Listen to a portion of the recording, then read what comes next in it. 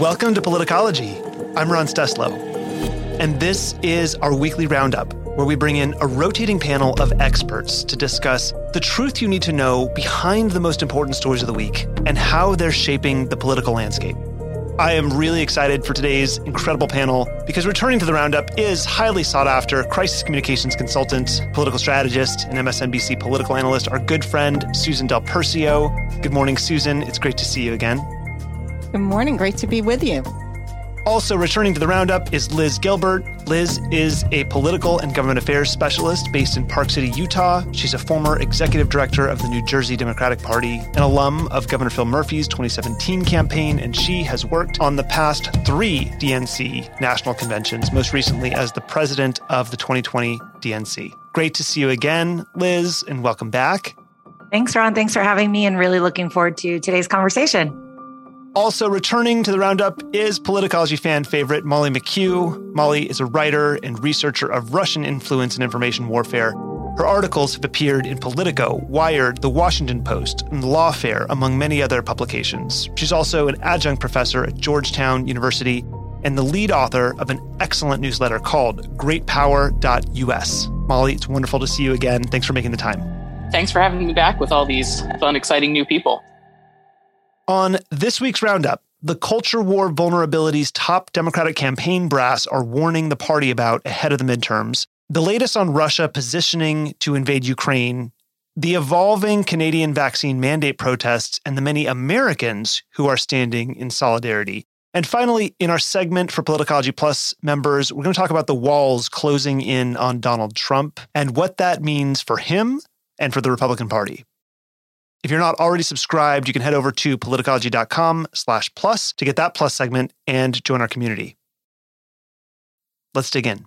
On Tuesday, Politico reported that Democrats' own research shows some battleground voters described the party as preachy, judgmental, and focused on culture wars. Over the last few weeks, the Democratic Congressional Campaign Committee, the DCCC, has been recommending a new messaging strategy to endangered House Democrats and their teams. In these presentations, the DTRIP party officials and operatives used polling and focus group findings to argue that Democratic candidates can't ignore culture war attacks from Republicans, from critical race theory to defunding the police. According to a Politico piece, the DCCC's internal polling from late January showed Democrats trailing Republicans by 4 points on a generic ballot. A generic ballot is a question on a survey that basically just tests party favorability.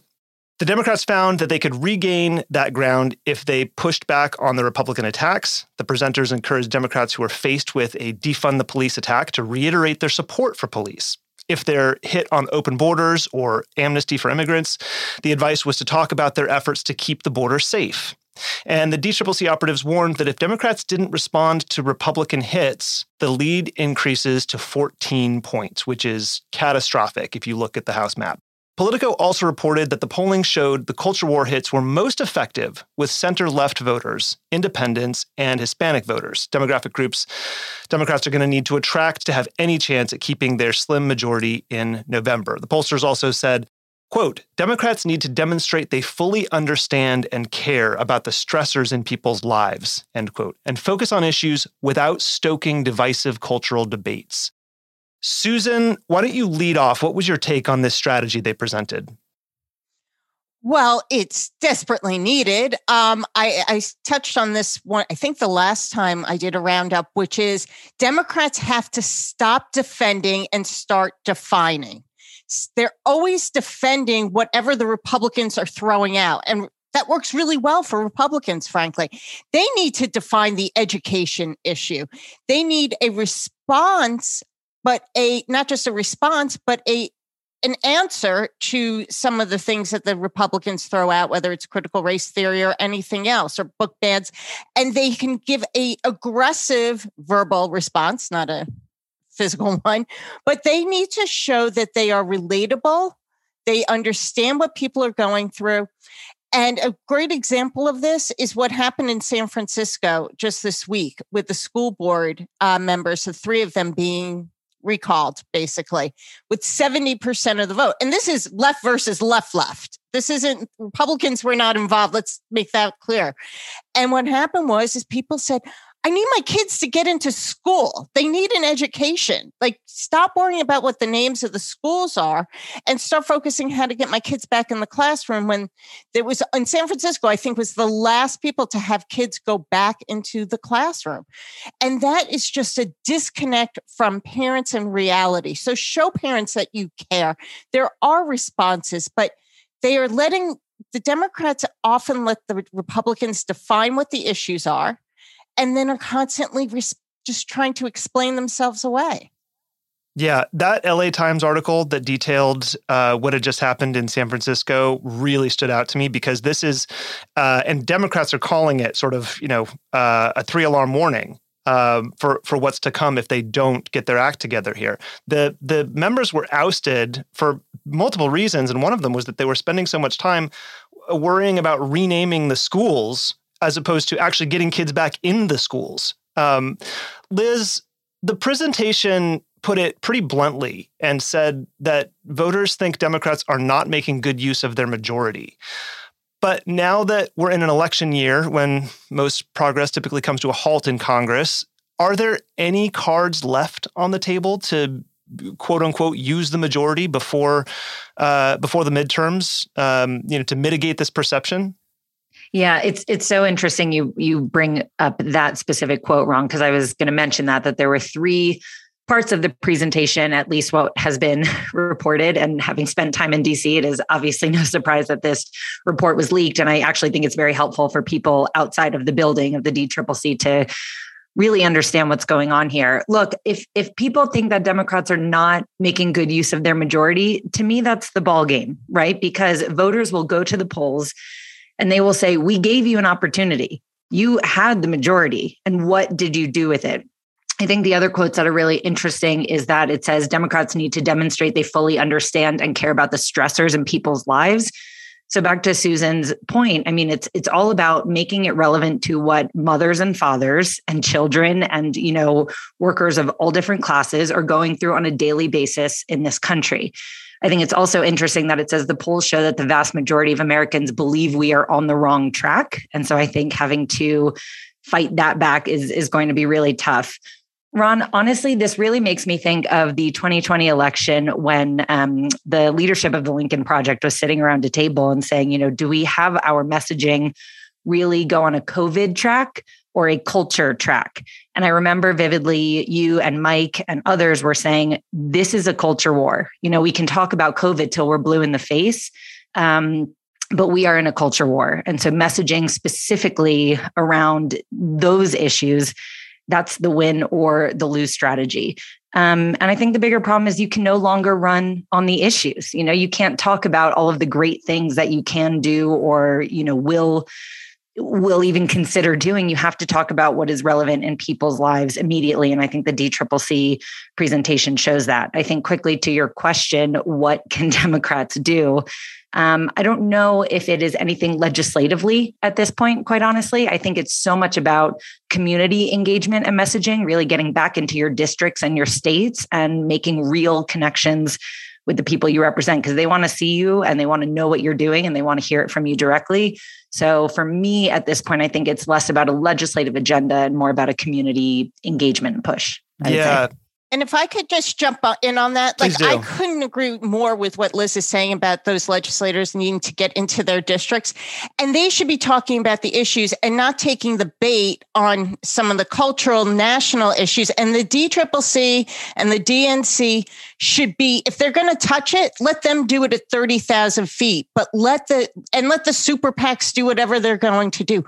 But by every means necessary, if a legislator is not out there knocking on a door and speaking to a group, because now we're in a situation where we can, it's a wasted opportunity. 100%. Mm-hmm. So on Monday, the New York Times published an opinion piece from David Axelrod, the senior strategist on Barack Obama's 2008 campaign, and later a senior advisor to the president. The piece was titled, "Mr. President, It's Time for a Little Humility." And in it, he recommends that President Biden show the American people that he understands what we've been through over the last 2 years and that there is a clear path forward. And this, by the way, is all with the backdrop of the State of the Union being frantically prepared by White House speechwriters right now. It's not for several more weeks, but they're feverishly working on it right now. Axelrod wrote, quote, "They will want to hear less about Biden's transformative legislation than the specific practical steps Mr. Biden has taken and is recommending to help reduce inflation, curb violent crime, and of course, effectively confront any future waves of the virus. They want it to be less about him than us." What did you all make of Axelrod's advice? Molly, do you want to lead in? Yeah, as not the political strategist in the group, at least not for American domestic issues, I think on domestic and on foreign issues, which is obviously what I track more, there has been an element of tone deafness from this administration that they've been really slow for an administration that is obviously watching polling and opinion and criticism of them in detail every day.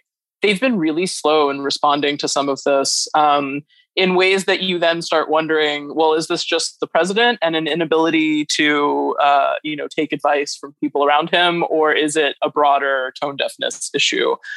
So I'm very curious, not really believing the State of the Unions are in a critical national speech anymore because there's so much media all the time.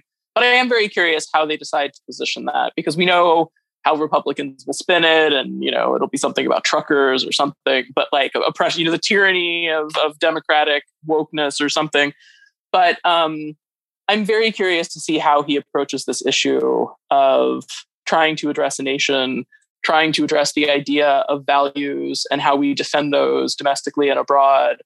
How much they're going to try to fuse this package together. Because you see elements of what they keep trying to put forth as the case of the administration.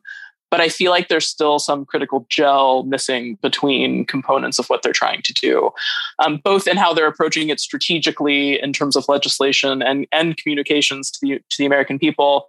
And I think in general on comms, I just am very frustrated with this administration in just about every category. And it matters so much, just like how this case is presented to the American people in this cacophony of craziness that we live inside. And I feel like there's been some really big missed opportunities and a lot of very backhanded, we got this, we're the best at this. And people hear that in how they approach it. And that is, I think, a lot of what's resonating with independent voters like me in a way that's not positive and could have a bad reaction in terms of how people are looking at the midterms. Liz, how are you thinking about how well suited Joe Biden is to meet this type of moment as president, given not just the domestic things that we're talking about and his numbers in the tank at the moment, but also the challenges we're going to get to in the next segment, but the foreign policy challenges that are sort of swirling all around him. What did you make of Axelrod's advice? Yeah. So a couple of things. When Molly was just speaking, I was thinking about when I was last on the Roundup with you and Mike, when the president had given kind of that first year in office address and we were giving him grades. And I said, honestly, I think the Biden administration deserves a C+. And it is not because of their policies and, their efforts, but it's really because of their communication. So to Molly's point, you can be doing a great job if you are not messaging that to your voters. You could argue that it is all for nothing. And I know we have, Susan and, amazing communications expert on. So I'm very curious for her thoughts on this. But as Molly was speaking as an independent voter who's, focused maybe more so on foreign instead of domestic policy, just even hearing her speak, like that is a voter that Joe Biden has to reach. And so when I did read the Axelrod piece, my first thought, Ron, was, God, I hope somebody in the White House is reading this right because now. I thought it was so well written. I could not have agreed with it anymore. And I know I'm an Obama Democrat, but it wasn't even that. It was just, he really hit it in a way that I wish Joe Biden would just pick up that article and quite frankly, read it. Read it when he's in the chamber. I think that when Axelrod says in this piece, the State of the Union is stressed, I think he could not be more spot on. And I think that, even to what Susan was talking about with parents and schools and masks, people are thinking in those very, I want to say small terms, not to say small minded, but you're really focused on your nucleus. You're focused on what's happening in your house, in your school, in your zip code. And that's kind of where your image is right now. So I know we're going to get to talking about Russia and other things, soon, and Russia and Canada. But I think, folks, if we're on this podcast every week to talk about what the voters are thinking, I think the State of the Union address is going to be important in that Joe Biden does a little bit of what he did for that 1 year, speech that he gave at the White House, where he admitted mistake. And while he did speak a little bit more favorably about his administration thus far than I would have liked, and I would have liked to see him use more verbiage as Axelrod uses in this piece, I do think admitting fault or mistake or shortcomings will be really, really important. And I think he does have an opportunity to do it, and he might. So I'll be looking forward to seeing that. So, Susan, my question to you, and wrap all this up for us. White House speechwriters, as I mentioned, are already burning the midnight oil, working on drafts of the State of the Union. What in particular are you hoping to see or not see in Biden's very first State of the Union address?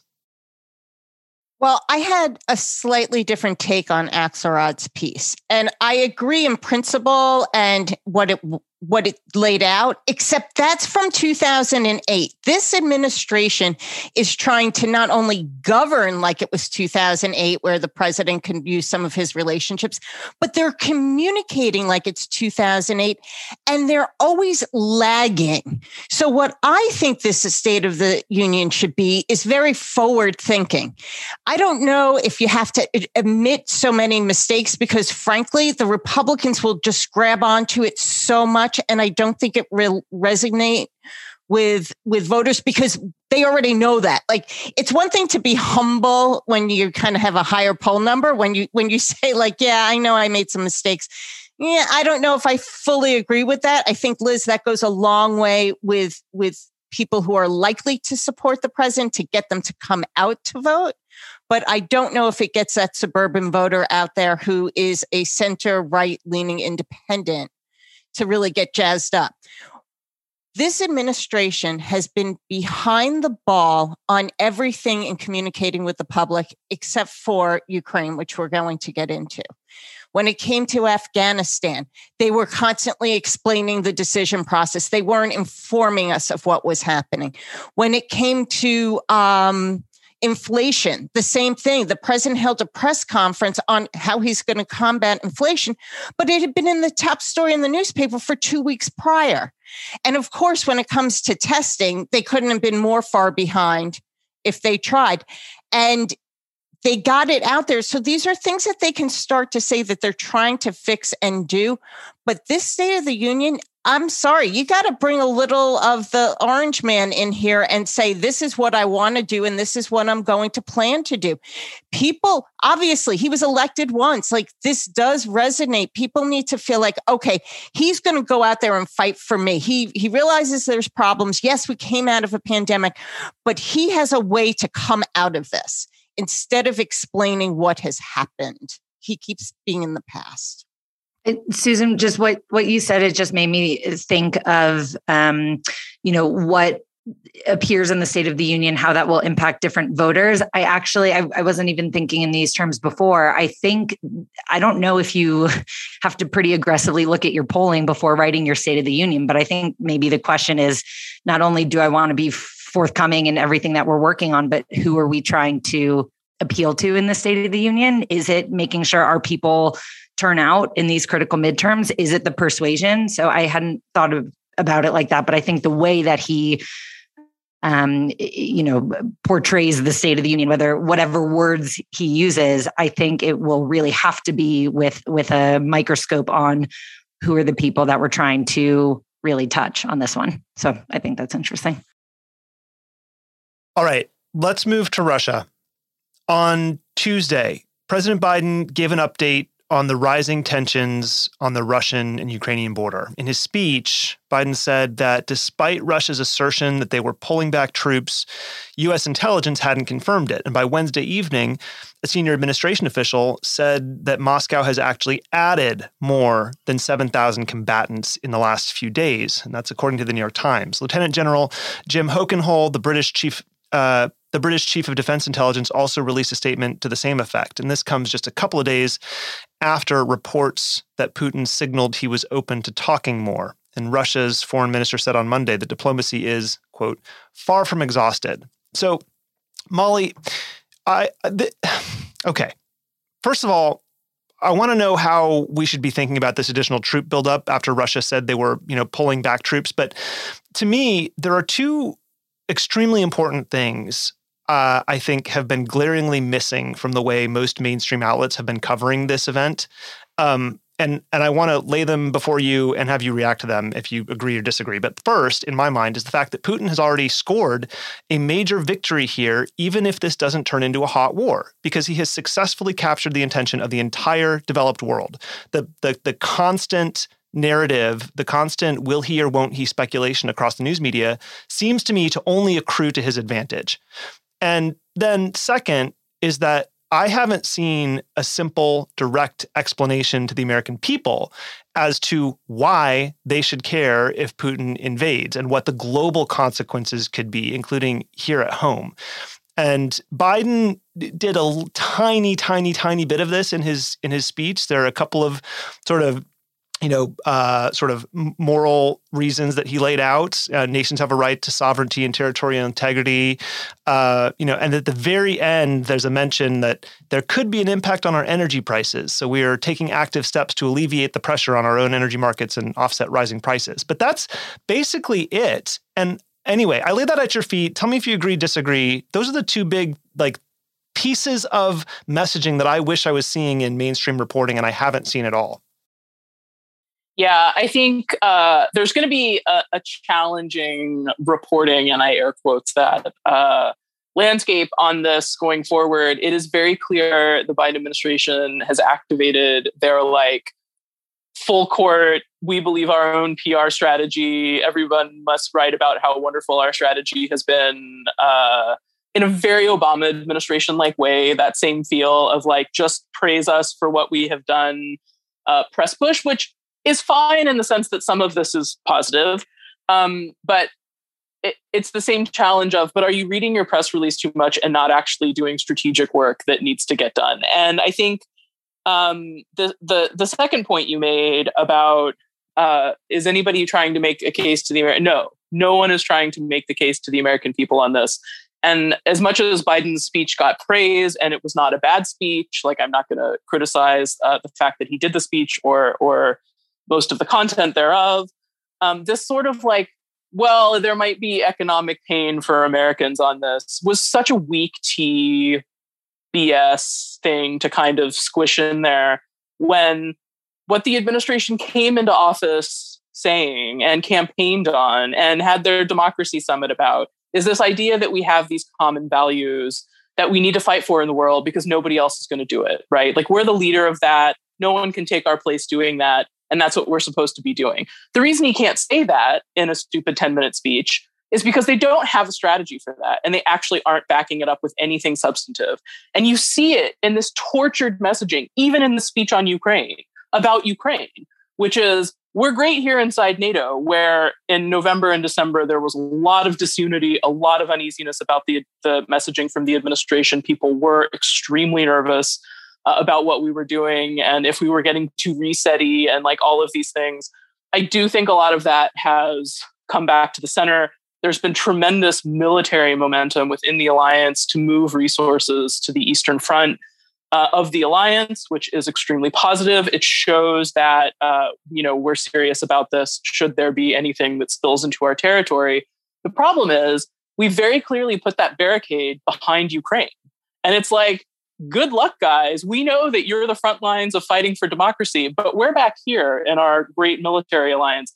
And you guys are over there. And we're not really sure how it's going to turn out, but we're going to go on TV and keep saying there's a slaughter coming. But I guess we're just going to sit there and watch it from back here in our comfortable NATO territory. And I know that's not how they intend it to be seen, but this idea that they are making themselves observers to a coming slaughter, when they are really leaning into this, the war is coming, we see it, it will come, and the Ukrainians aren't actually really sure why they're doing this, but like, how on earth can you justify to yourself and the American people that you are the defenders of the values of democracy at home and abroad, when what you are saying is the country that is the front line of this fight, where 43 million people are willing to bleed for it, is on its own? When we see the war coming, when Russia has said the war is coming, and we have nothing to offer you except some javelins, like some anti-tank weaponry. Like, are you kidding me? Like, that's really the message. And this is why there's this discordance, I think, at home and abroad, where we see this giant strategic need that is not being filled by action from the White House. Okay, so before we go to Liz and Susan, I could you please sort of as succinctly as you can lay out what the potential consequences might be if this turns into a hot war for Americans, right? Why should people care? What could happen here? And gas prices are like a piece of that. Just unpack it a little bit so an average listener can understand what we're looking at. That tends to get lost in the, tanks are over here, troops are over here. Like, there's an ongoing TikTok drama playing in the media, but like, why should somebody in sitting anywhere in America care what happens next? So I think if you want to look at the economic piece, it is not just energy prices might go up, and they have. Oil prices are higher than they have been in like a decade right now, and Russia's super happy about that, just FYI. But I think if we're looking at a full land war invasion of a European country by Russia, we're talking about serious global economic upheaval. Ukraine is not a small country. It has significant contributions to electronics manufacturing, defense manufacturing. It will impact supply chains of things that we need, and we don't pay attention to it, I know, but like that just the market upheaval of actual giant country invading another sizable country in Europe is real. And we are not communicating effectively enough how screwed up that is going to be for us, for stuff we need, for the things that we value. But I think the secondary, the thing underneath that is then this is in fact the war for everything we care about, what's happening in Ukraine, all the things we say that we care about, freedom, representative government, like however you, align yourself in terms of your own political values, the baseline things of the stuff that we say we care about. The war for that is in Ukraine. And there's a whole bunch of countries that don't want any of these things to matter anymore. Either they want the wealthiest people to make all the decisions, or the most powerful militaries to make all the decisions, or these crazy authoritarian countries to make all these decisions. But the system of values and the structure that we have invested in since World War II, which is this idea that representative governments are the best solution for defending the security of their people, for advancing the prosperity and well-being of their people, the effects of which we have seen in the transatlantic alliance and how well everybody has done being inside NATO, being in the EU in the last 70 years, right? If you look at how much growth and security and blah, blah, blah, like having a common system of values has benefited all of us tremendously. That will go away if we are not actually willing to fight for it, and not just within our alliance, but in the way that our alliance interacts with everyone around us and the people who want to be in that alliance. Because what your other point, Ron, was sort of this, all the momentum is on Putin's side is really the point. And it's true. We're totally reactive. And I think I understand, especially in the Biden team, and the desire for moral rightness on past stances. America's still in this very post-Iraq war crap mindset of like, don't defend freedom. Actually, no one's ready for democracy. It's all too hard. Like, let's just go home and, do whatever. But that's stupid, and it will continue to be stupid. And we need to get out of this post-Iraq war malaise where we believe we don't have a place in the world that is defending people who need it. This is 40 million people who are willing to do the fight for us against Russia, and we should just give them what they need. And this idea of seeing not just the crisis, because there is crisis, but that it is opportunity, not just in Ukraine, but in the entire region around Russia, in Africa, in the Middle East. there's tremendous opportunity right now for the United States to advance its values in ways that are cheap, easy, and will vastly expand our security and potential prosperity in the coming century against Russia, against China, against these great powers that are interested in us collapsing and dying. And no one is putting a center to that activity, and it just needs to happen for us, for Europe, for our alliances around the world. It's super important. Sorry, that wasn't short. No, that was exactly what I was hoping you would sort of set out for us. So, Susan, as Molly mentioned, the prospect of a potential invasion has already caused oil prices to rise. The New York Times is reporting that an invasion would cause the price to go over $100 a barrel. And, Biden acknowledged that Americans would feel the effects of a Russian invasion most acutely at the gas pump. But these kitchen table issues like inflation and the price of gas are going to be a huge factor in the midterm. So wrap all this together for us. How are you thinking about it? Not just from a communication standpoint, but also as a voter, as an American.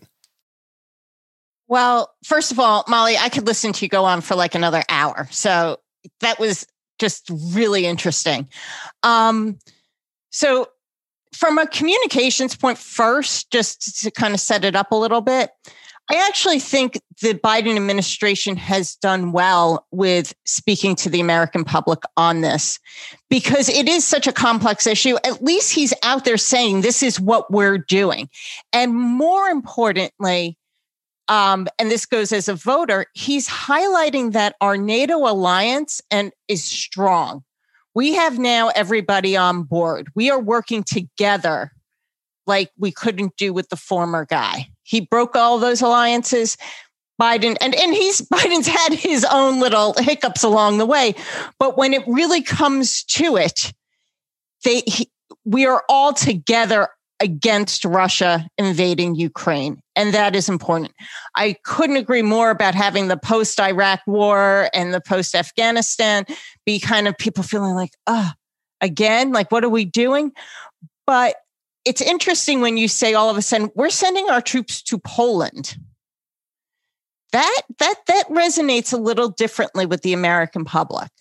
So I think it's important that he stays on top of this, that he's doing what he does. I mean, when we talk about like rising costs, if we do nothing, there'll be rising costs. And I don't know what the something is to do, because we've already said our troops are not going to stand by with Ukraine soldiers and shoot at Russians. That's not going to happen. So the only thing they can do is, and they've been talking about this, and I'd love to know Molly's viewpoint on it, is the mother of all sanctions and try and stranglehold Putin. I also happen to think I think Putin's already got what he wanted. He's right there with the US and the European Union. Like, they're all equals. So I think he has what he wants. I think, again, not a policy person, and I know Molly will have a lot different thing to say about this, but I think he can go out there and say, all right, pull back, and 6 months later, just wave a different flag and come back in. So he's constantly, he has us on the ropes a little. Okay, so while Molly's preparing to answer your question about sanctions, Liz. Yeah, to Susan's point about, Putin could wait 6 months and come back in. I think he's waiting maybe like 6 hours, right? So I think we saw a lot of language about de-escalation. And then all of a sudden today, or maybe it was yesterday, Joe Biden was saying, this is imminent and this is happening. And it went from, verbiage of all diplomatic options are not exhausted to this is imminent and this is coming. So I think the change has been kind of fast and furious. I also was just reading this morning that the deputy chief of mission was expelled from our embassy in Moscow. And so I think a lot of American people, again, bringing it back to voters, like the whole world of diplomats and diplomacy and State Department, that feels so foreign to a voter who's wondering if their child will stay in school due to COVID. But if you look at this, so your deputy chief of mission, essentially like your country's vice president in a foreign country, was expelled without reason. And so to me, that doesn't, that's not emblematic of de-escalation. So, Susan, to your point where he can just kind of change his mind and he's gotten what he wanted, I think we're seeing it in real time. My only wonder is, are voters, either left, right, or center, are they paying attention to something like that? And that's what I think is still to be seen. By the way, just as a quick aside, it seems to me that some sort of enterprising Democratic operative out there should probably, everybody know those Biden stickers that people are slapping on the gas pumps with him pointing at the price tag that says "I did this." We've talked about those on the show before, but they're popping up everywhere. I saw them in California. I've seen them as I'm traveling. They're extremely effective. Somebody should make a Vladimir Putin sticker pointing at the gas price that says "I did this," right? Or whatever, put it in Russian, I don't care. But it would actually start to deflect away from Biden having owning the responsibility for your gas. Yeah. That would be a really great way for people to start to fucking get that this matters. 100%. Sorry. Somebody go do that, Molly. Indeed, somebody go do that.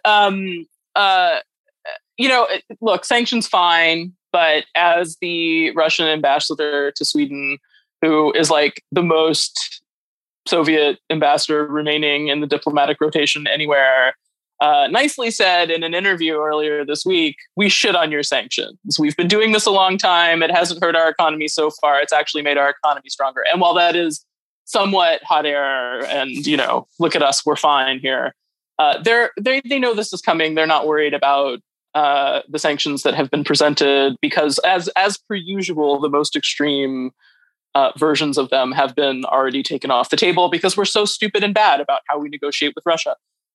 Sanctions are fine. I think they're important as a show of unity, which is what they have been since 2014, is to show that there is unity against Russian aggression, at least from Europe.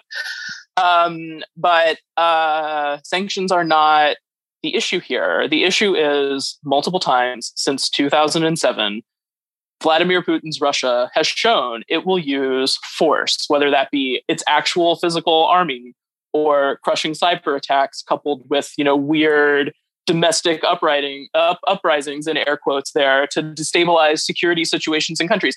Vladimir Putin's Russia will use force to achieve political objectives, including its entire freaking army on the border of Georgia or Ukraine when it feels like doing that, or deploying to Syria to screw up the entire American strategic position in the Middle East, which we just don't ever talk about at all.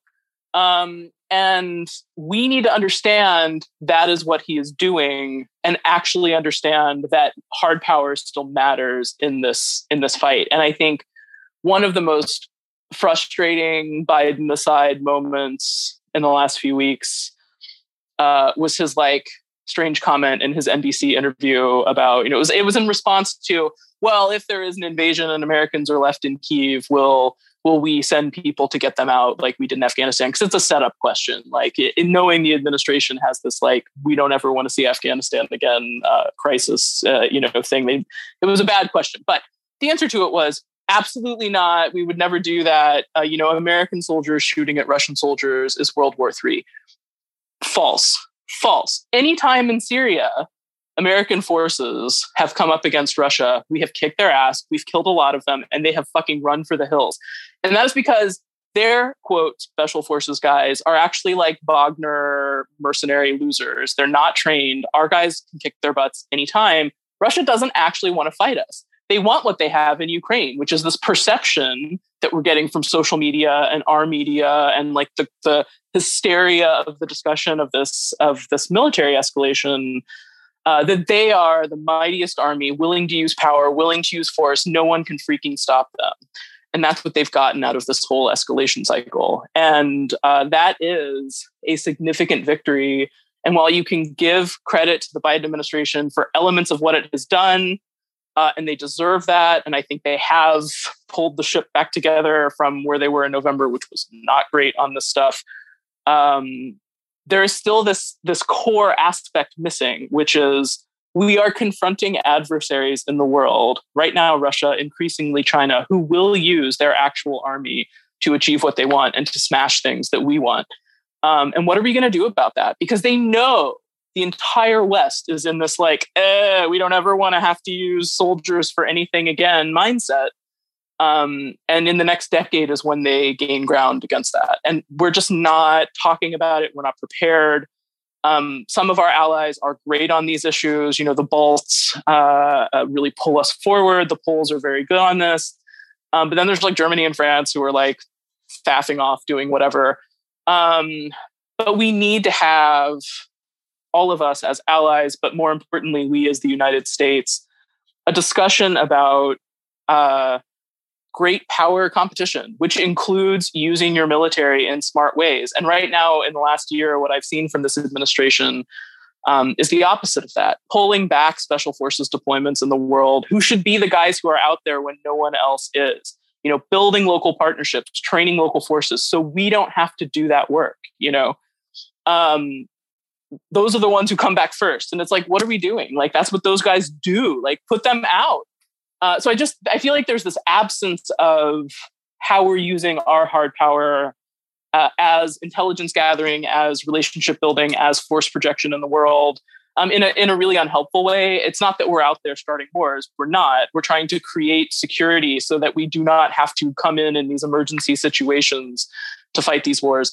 And that whole piece is just absent. And the place where you see it the most right now is Ukraine, where Russia's just like, every 6 months, they escalate. There's a crisis. Everybody's like, oh God, what do we do? It's just this time, partially because the Biden administration has leaned into it so much and how it's communicating to the public. The perception of the escalation is much more than previous ones. But it's a big win for Putin right now in terms of, who is mighty and who is not. Okay, I want to seize on this idea of perception for one last thread on this topic, and I want to sort of tie these things together, Liz and Susan. So we already know that domestic perception of another potential war is hamstringing the Biden administration's foreign policy, their decision-making on this, right? That's a major factor. The appetite for Americans to be in some kind of armed conflict in another country is problematic. But given the point that I made earlier, and I think that Molly just made even better, which is that Vladimir Putin's already very pleased with how this has gone so far. He is winning his own war of perception. He has scored a major victory in the way this has been covered. For him, this is maybe entirely a PR war, right? He is shaping perception of Russia's might and power among Americans and the rest of the world, really, by this entire show.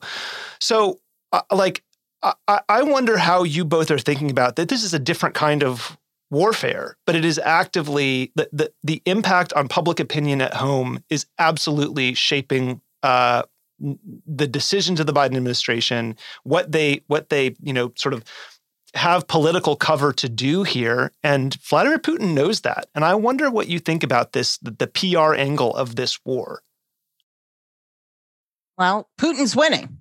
I mean, it's really that simple because he's controlling a lot of the narrative. I think it's incredibly important to recognize what Molly said about how Russia now looks like they have the strongest army. They have no economy to speak of, but it looks like they're a strong economy because they're willing to go do this. Like we hear, and gas prices are going up, and that's not hurting them. But it's a tough thing to sell. It seems more relatable looking at Ukraine and Western Europe versus other places in the world that we've been recently. But I think that what Biden is trying to do is really use this as an exercise to show we are back on the international stage with our allies. I think that's the point that he wants to bring to the American public. And that's the win, because there is no win. Could we take them? Could we go in there? Can we take them? Yeah. But to what end? what are we fighting for? And then when do you get out? And I always say, like, unless you want to take over Ukraine and Russia and like make them, U.S. outposts, to what end? So I think from the PR aspect, the best thing that we can do is say we are back at our top position in the free world and we are strong. But you can't get into much more than that. Liz?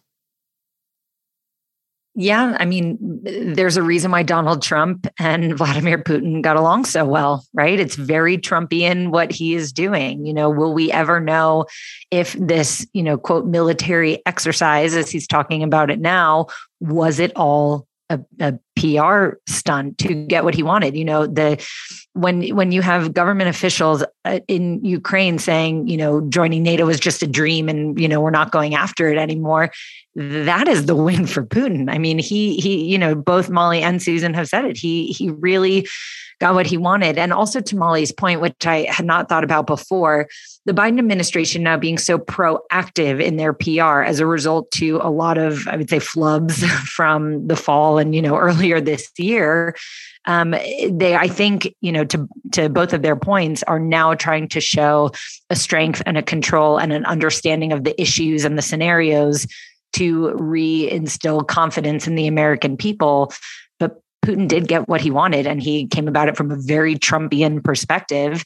They're controlling the narrative 100%, even though, you have to argue when you look at what's happening on the ground. Did he win in that sense? And we'll never know. But it really did come down to media coverage, social media, and the Biden White House diving full in to respond. So far, and obviously this is an actively developing story, so we will watch and return to it. There's been a lot of movement in the response to the protests in Ottawa since we talked about it last week. Earlier this week, Canadian Prime Minister Justin Trudeau declared a national emergency aimed at ending the protests over vaccine mandates that began nearly 3 weeks ago in Ottawa. Trudeau invoked the Emergencies Act for the first time in the last half century, according to the New York Times. On Wednesday, police ordered protesters clogging Ottawa's streets to leave or face criminal charges. They also warned that anyone coming to Ottawa to join the demonstration would also be breaking the law. Under the national emergency, demonstrations that go beyond lawful protest, that's what it says, could be banned, and Trudeau said that the government would formally ban blockades in designated areas like border crossings, airports, and the capital. The Times reported that while most of the protests have been peaceful, on Tuesday, 4 protesters in Alberta were charged with conspiracy to murder police officers in relation to what police described as a plan to use violence if officers tried to break up a blockade. And that came just a day after police discovered a cache of weapons, including 13 long guns, handguns, multiple sets of body armor, a large quantity of ammunition and magazines, and a machete in trailers in Alberta. And by Wednesday, the 3 main border crossings that were previously impeded by protesters had been cleared. Ottawa police said on Tuesday afternoon that the number of trucks in downtown Ottawa had shrunk to 360 vehicles, with about 150 protesters in the streets. The deputy police chief said the police had opened 172 criminal investigations related to the protests and had charged 33 people and issued 3,000 tickets. But the reason I wanted to talk about it today is sort of a different angle. The Washington Post reported that after the Super Bowl kicked off on Sunday, hackers began extracting information about donors who gave to the protesters on the site GiveSendGo. The website's co-founder, Jacob Wells, told the Washington Post that someone posing as a donor was able to make changes that gave them admin powers. And the hack didn't necessarily reveal the donor's identity because you're not required to use your real name. But the site does require donors to provide their zip code to guard against fraud. And the group had raised about $9 million, with half of the donations coming from Canada and the other half coming from the United States. And I want to dig into what you make of the solidarity, the connection, the Americans who are, I mean, half of the donations for a for a Canadian protest seems to be a very large percentage of, sort of funding and support coming from the United States. And Molly, I was thinking sort of particularly about you and the conversations that we've had as I was reading this, because, it just, there's some incongruousness between the lack of an appetite among especially the extremes of both parties, as we've discussed, which also happens to be where most of the grassroots funding comes from within the United States and political system. The lack of appetite for sort of American intervention in the world for two different reasons, which you've described and we've sort of referenced multiple times, and this phenomenon, which seems to be an outpouring of support for protesters in another country standing against what they see as sort of tyrannical oppression. And I want to go to you first and sort of like tease that apart for me. How are you thinking about that?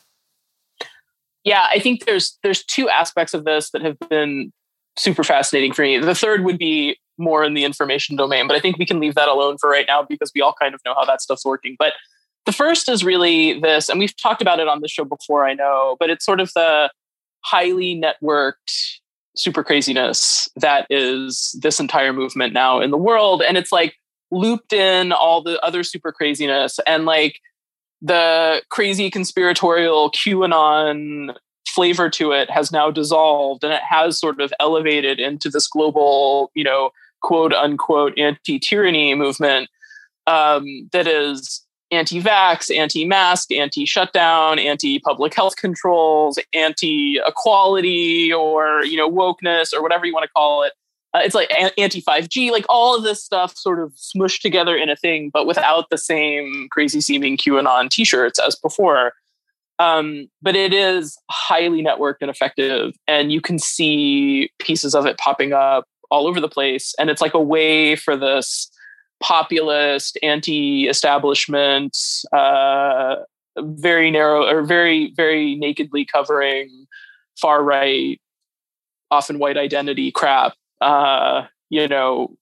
It's everywhere now. And I think part of the reason you've seen Canada react and overreact to it the way that they have, depending on what your view is if you've been reading Canadian news the last year, there has been a steady drumbeat in left and right publications in Canada of what do we do as this country that has for our entire existence been relatively dependent on the United States for things like our economy and our security. What do we do if American democracy collapses? They actually believe this is a real potential threat, given how they've been looking at what's been happening here in the last 5 years. And so I think this reaction to crazy money from the United States is funding, and not just a protest movement in Canada. They shut down the freaking border for several days, right? And like just the national security implications of that. Can you imagine if some French protest movement was shutting down American borders? We'd go freaking bananas too. So of course there's been this overreaction to this that I think we should understand in the context of how the rest of the world sees us, which is we, the United States, have these extremists here that we're not taking seriously, who are organized, have extremely wealthy billionaire backers behind them, are effective at mobilizing grassroots support, and are promoting toxic anti-establishment ideology into the world in ways that are challenging all democracies. No non-democracies, you will note, but all democracies in the world. And everybody else seems to be taking that a lot more seriously than we are. And it's a problem. So I think that is sort of the first piece. The second piece is, I think for me, it's this really interesting, like how the right in the United States, using its much more organized and cohesive information environment, has been really effective at what they do in radicalizing their own people. And I know we don't like to use these words, but in fact, that is what's happening, is the radicalization of previously normal Americans. Because, it's not a great narrative for your own people. It's this January 6th stuff, right? Like no one really wants to talk about it. Like they don't want to talk about the trials. They don't want to talk about people going to jail. They don't want to talk about the, how it's being exposed, that like, it was in fact much more serious and people actually were trying to kill people. Like nobody wants to talk about that. That's not a winning message. So you see this propaganda structure at the center of this, which is extremely effective and has tons of money behind it. And people like Peter Thiel and guys like Steve Bannon engaged in it, who it's like, okay, well, where's the next ring of the show? In the same way Vladimir Putin takes the road show on the road when he needs to, this is the show. Like the show of this bullshit, not really anti-tyranny fight is now on the border of the United States and Canada. So you have, zero Republicans talking about the crisis of democracy in Ukraine, where Russia is trying to smash this entire country, but all of them now focused on the freaking Canadian. Like, really, Canada is the enemy you want to fight right now, given everything going on in the world. Awesome. A+ job, guys. But the effectiveness with which that narrative has been built, and that my, friends who I sort of stay in touch with who are living inside that information environment, because I want to know what they're seeing, they're all in on this. They totally believe this is the fight. And that the effectiveness with which that has been built to capture the mind right now is terrifying to me. But it's been really effective. Susan, you got your pen out. Yeah, I know. Watch out. I got my pen. No, I think that there is something very important when you talk about the January 6th riots and the people who were there, and now looking forward. And I think what's happening in Canada is one thing leading to another. And what I mean by that is, in politics, when you get, as Liz knows, your governor or your mayor elected, when there's special elections or not your election, you send your political teams out to help other people. They do it on their own time. There's nothing wrong with it. I did it when I was in city government. I'm knocking on doors, handing out whatever literature, Staten Island, whatever. But and the reason you do that is not just to build up goodwill with other elected officials. It's to keep your people activated. So what? You get a call to go to the Canadian border. Well, why the heck not? Like, let's go. I need guns. I need this, whatever. And that's exactly it. Yeah.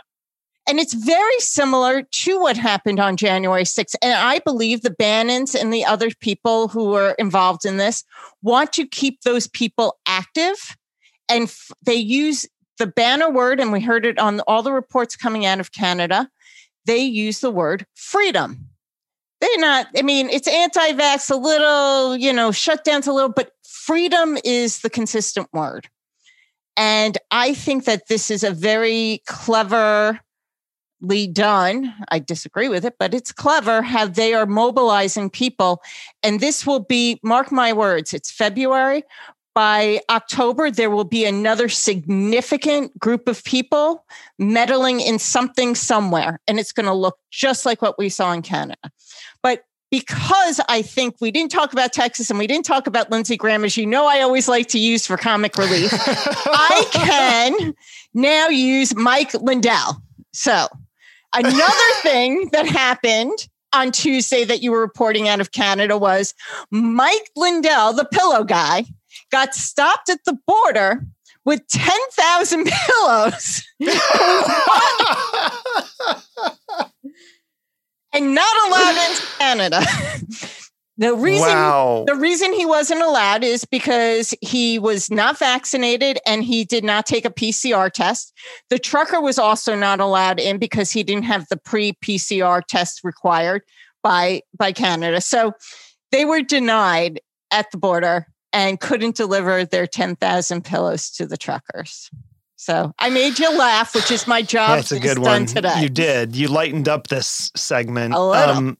Molly, I think you made a really good point about this. It should just be sort of shocking and alarming to everybody that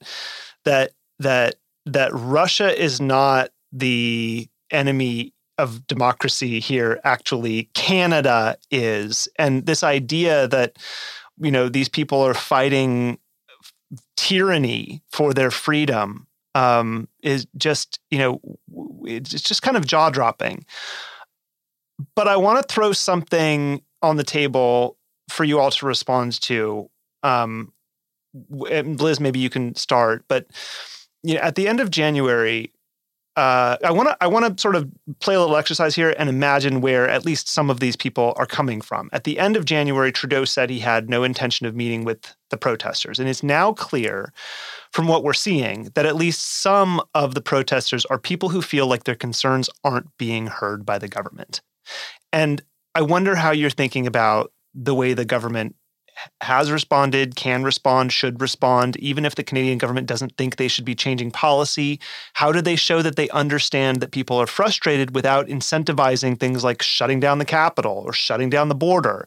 Because I think that there is some legitimate frustration with the way not just the Canadian government, but the U.S. government and different municipalities, localities all around the country have dealt with.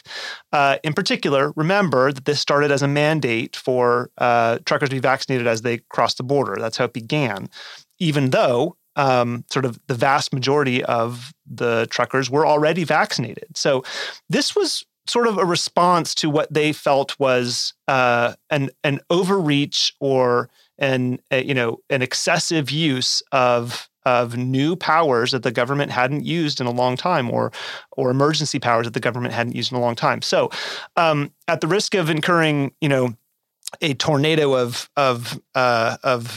email from listeners for even posing that question, I think it's a legitimate question, and I want to hear what you all think about it. Liz, do you want to lead off?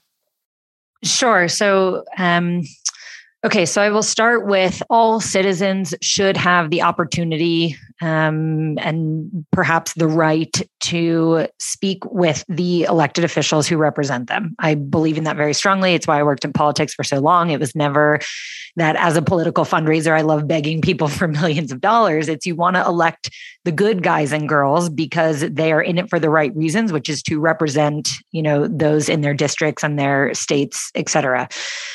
I think that perhaps Trudeau, and I wasn't following it, obviously super closely from the very beginning, but I wonder if perhaps Trudeau kind of refused this meeting because in the back of his head, he's thinking, I don't negotiate with terrorists kind of deal. And so when folks have weaponry, perhaps that is the category he put them into and said, that is not going to be a productive meeting, nor is it a meeting that I would entertain.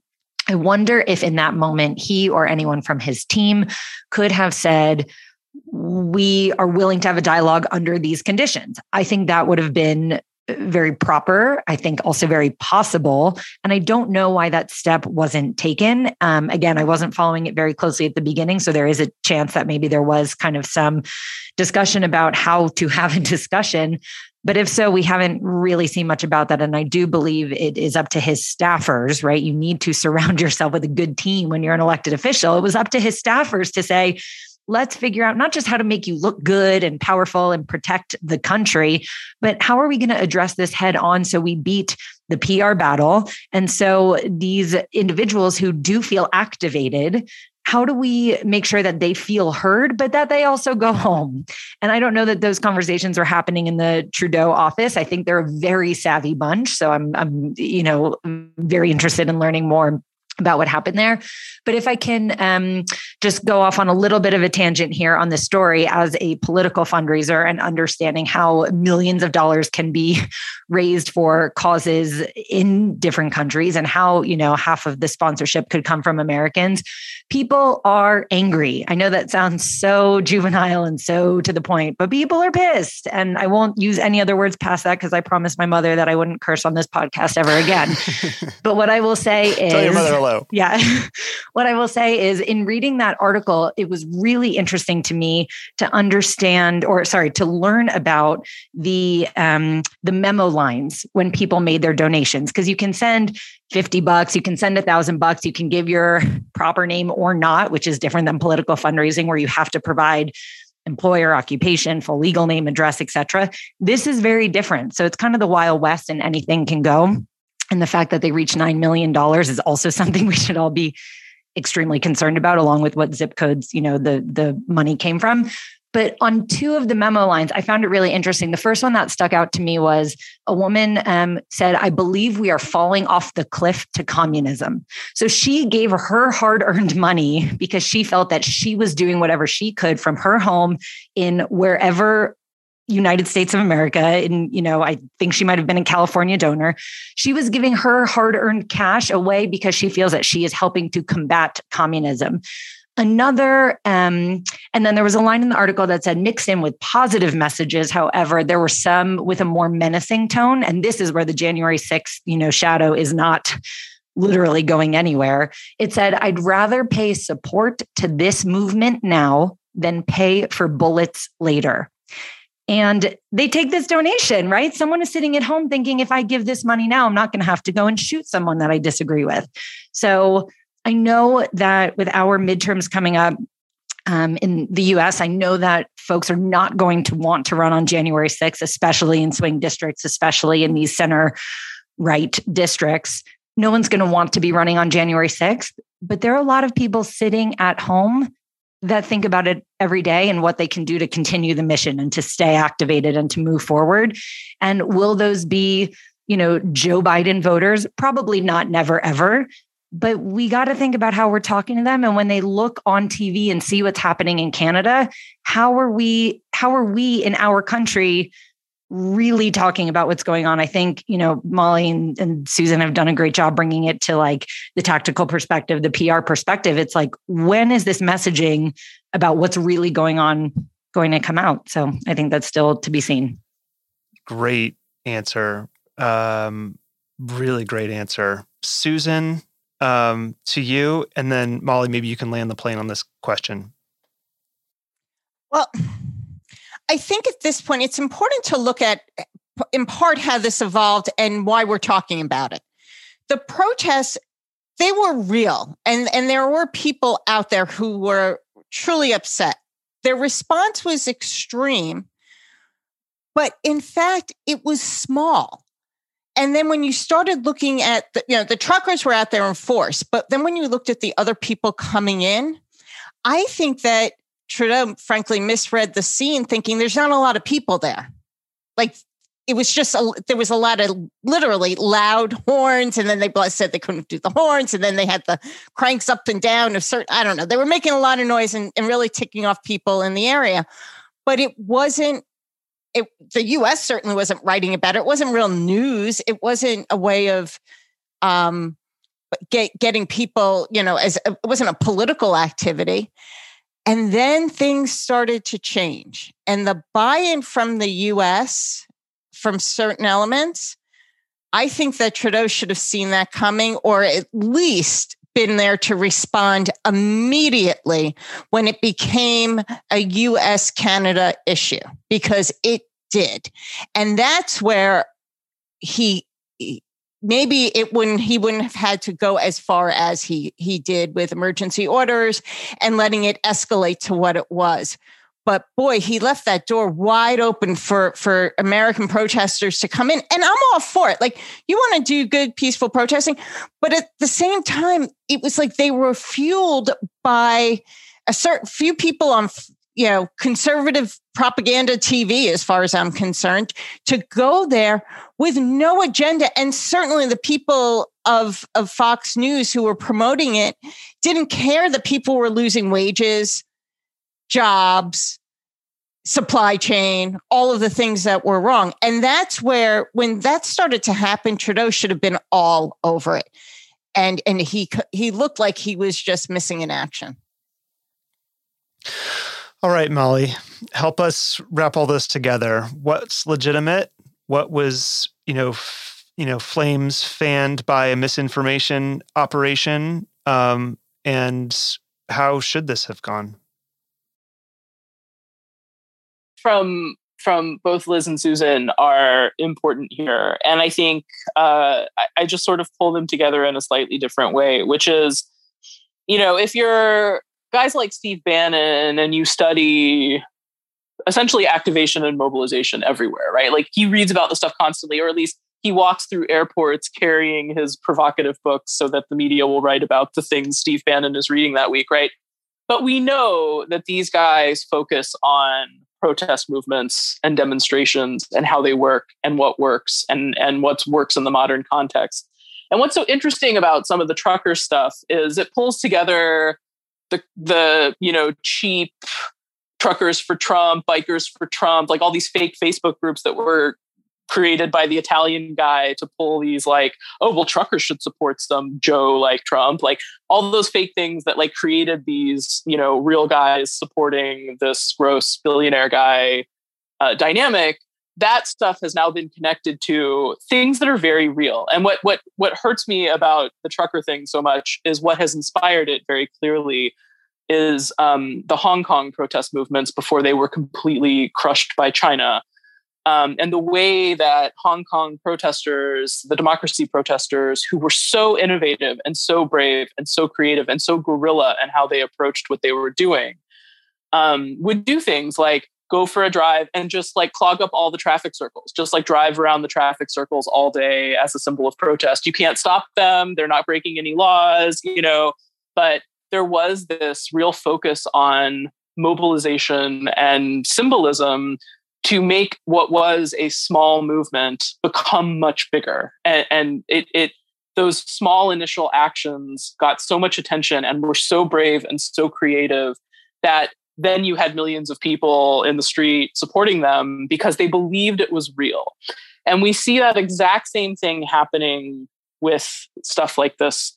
Whatever the initial 20 guys were that were the Canada trucker hat movement, found this tremendous resonant support because American conservative media made it seem as if this were a real thing.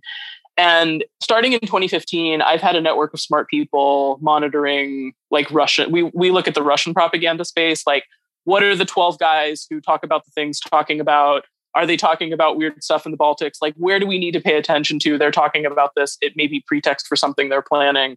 And unfortunately, if you're not a foreign country doing the same thing with whatever Tucker Carlson is talking about today, whatever, InfoWars guy is talking about today, then you're not paying attention to how the big red arrow might end up pointing at you.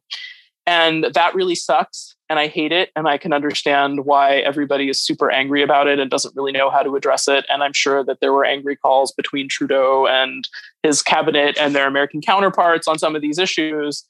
But like, if you're a foreign country, you need to monitor the American crazy space and see if the arrow ends up pointing at you. And this was, as both of these smart ladies here pointed out, like a big missed thing from Canada. Like, you have to take this seriously because these people are super activated. The activation energy is very high. Every day there is a call to action. Give $2 to the truckers, give $1 to Donald Trump's metal straws, like whatever, plastic straws, whatever it is, But every day there's a call to action, and they're extremely good about understanding the mindset of organization of movements. And you take that little itty bitty extremist core and you find that resonance with people where there is the legitimate grievance, where there is obviously frustration globally about how the reaction to COVID has been handled, how it is impacting our children and our schools and our lives and our economies. And I think finding ways to channel that energy, channel the resonance space to know the government's talking about these things, they're responding, it's not a big deal, away from the extremists who seem to be the only voice on the issue. Like, everybody needs to get smarter about that space. And we're just not seeing it from democratic governments right now. Everybody is missing this extremely challenging new reality that we live inside. But it's really important. So thank you. And I want to bookmark, I'm going to ask you a question, and then I want to bookmark a conversation where we can actually discuss it. Don't feel like you have to answer it now, but, and I posed this to Mike Madrid last time we talked about this, which is, given everything you just described as being the way these protests, all protests, are probably going to unfold. I mean, we're in a new sort of paradigm here when it comes to freedom of expression and how people are going to be able to sort of, express discontent with their governments, which has been sort of a hallmark of American democracy for a long time and of democracies all over the world. What does it mean if we're now in a place where every single legitimate protest ends up getting co-opted by actors with malice, with a different agenda. And there's no simple, quick answer to that question, but I do want to sit with it for a while, and maybe you and I can discuss separately. But I also want our listeners to be thinking about that, because it is going to be true across the political spectrum, regardless. And as we see now, sort of the way the effectiveness of these information operations is going to have a corrupting effect on a central piece of sort of democratic governance, and not just here but everywhere. And so I think that's very frightening for the sort of world we're moving into. So absolutely. Now that we're up to speed on a few of the biggest stories this week, let's turn to what you're watching under the radar. Susan, what do you have for us? Well, it kind of is something that is to thread and kind of stitch everything we've been talking about together. We've talked about the messaging from Democrats, the president buying his own PR campaign in Ukraine, Putin, and what he's doing as far as setting up his own narrative. And what I am following is something that disturbs me greatly, is that the U.S. has not let journalists in bed with the troops going to Poland. And this is the first time in a military action that we're not allowing troops to embed since basically World War II. It's always kind of gone a certain way.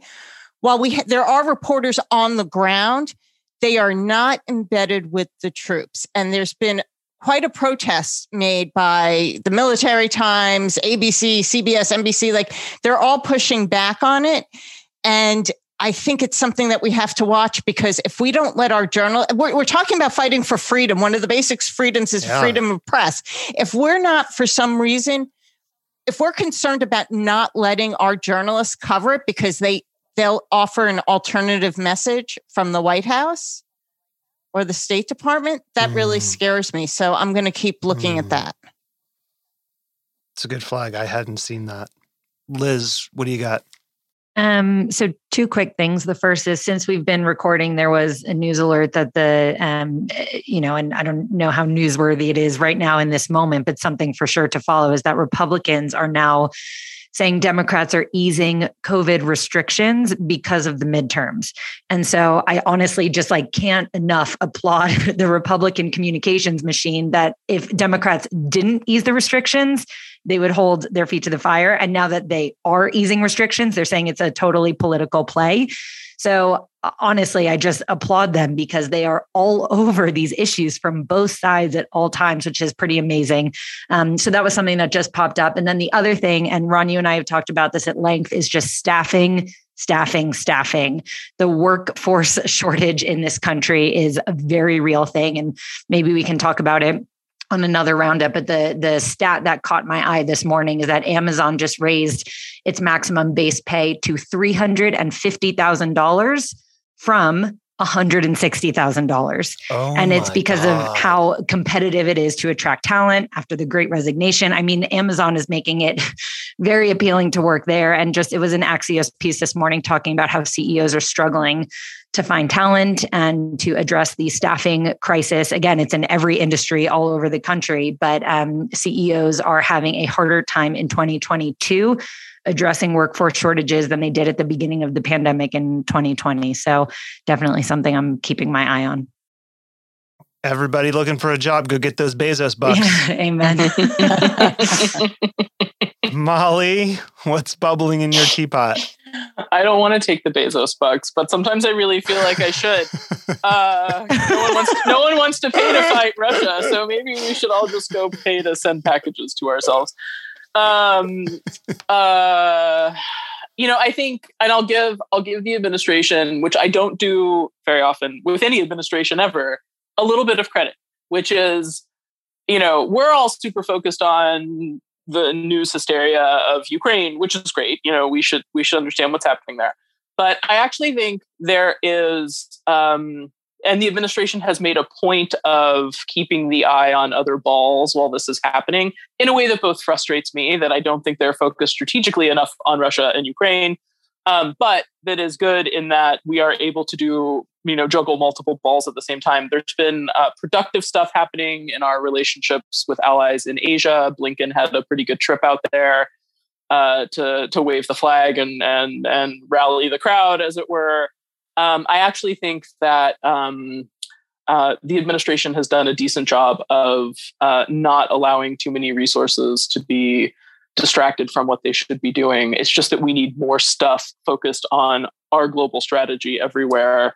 But I think there's some positive stories in that space that are worth keeping an eye on, because I think there are things happening that could cohere together into a whole. They just have not yet. There is a lot. Okay, I just have two quick things. One is that I saw the governor of Colorado, Democratic governor of Colorado, Jared Polis, announced that Colorado is going to begin accepting cryptocurrencies for tax bills.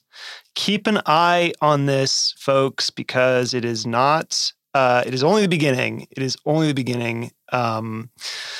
Second is opposition research going hyperlocal. So our friend Lene Erickson from Third Way, Politicology Regular, sent this to me, and this is actually extremely encouraging to me, as I have been sort of beating the drum about how Democrats need to start fighting seriously like Republicans do. So the group American Bridge, liberal group American Bridge, launched a $10 million initiative, which is part of a much larger initiative. But this one is going to fund sharp-toothed opposition researchers, which basically have a mission to influence races for election administration in a dozen key states. So like way down ballot, way unsexy races, candidates who never would get any attention or scrutiny.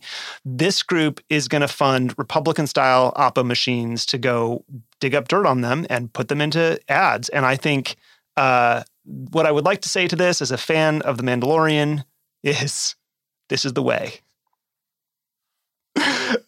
Sorry, I really wanted to use that. This is the way. Good for you, Democrats. Like this is time. I was saying, Susan, I thought you were mouthing it's about time. That's exactly. Yeah. No, I actually was voting. It's about effing time. Yeah, it's about time. Yes. Amen. Susan, Liz, Molly, we went this entire episode without really discussing Trump much at all, which is what we're about to do when we head over to the after party, aka Politicology Plus. Before we do, where can everybody find you on the internet, Liz? I'm on Twitter at _Liz Gilbert. Susan? On Twitter at Del Percio S. And Molly? I'm on Twitter at MollyMcHugh, MCKEW, or greatpower.us is my newsletter. And I'm at Ron Steslow on Twitter. Thank you to everyone at home and on the go for listening today. You can support the show by joining the growing, thriving community of Politicology Plus members and gain access to hours of special content designed to help you think like a political strategist and look further down the road than everyone else and understand the forces and figures shaping the fight for democracy. You can unlock this premium content at politicology.com/plus. And if you have any questions about anything we've talked about, you can reach us, as always, at podcast@politicology.com. Even if we can't respond, we do read everything you send us, whether it's an episode idea, a guest recommendation, or just a simple note about how the show has impacted you. And we love hearing from you. I'm Ron Steslow. I'll see you in the next episode.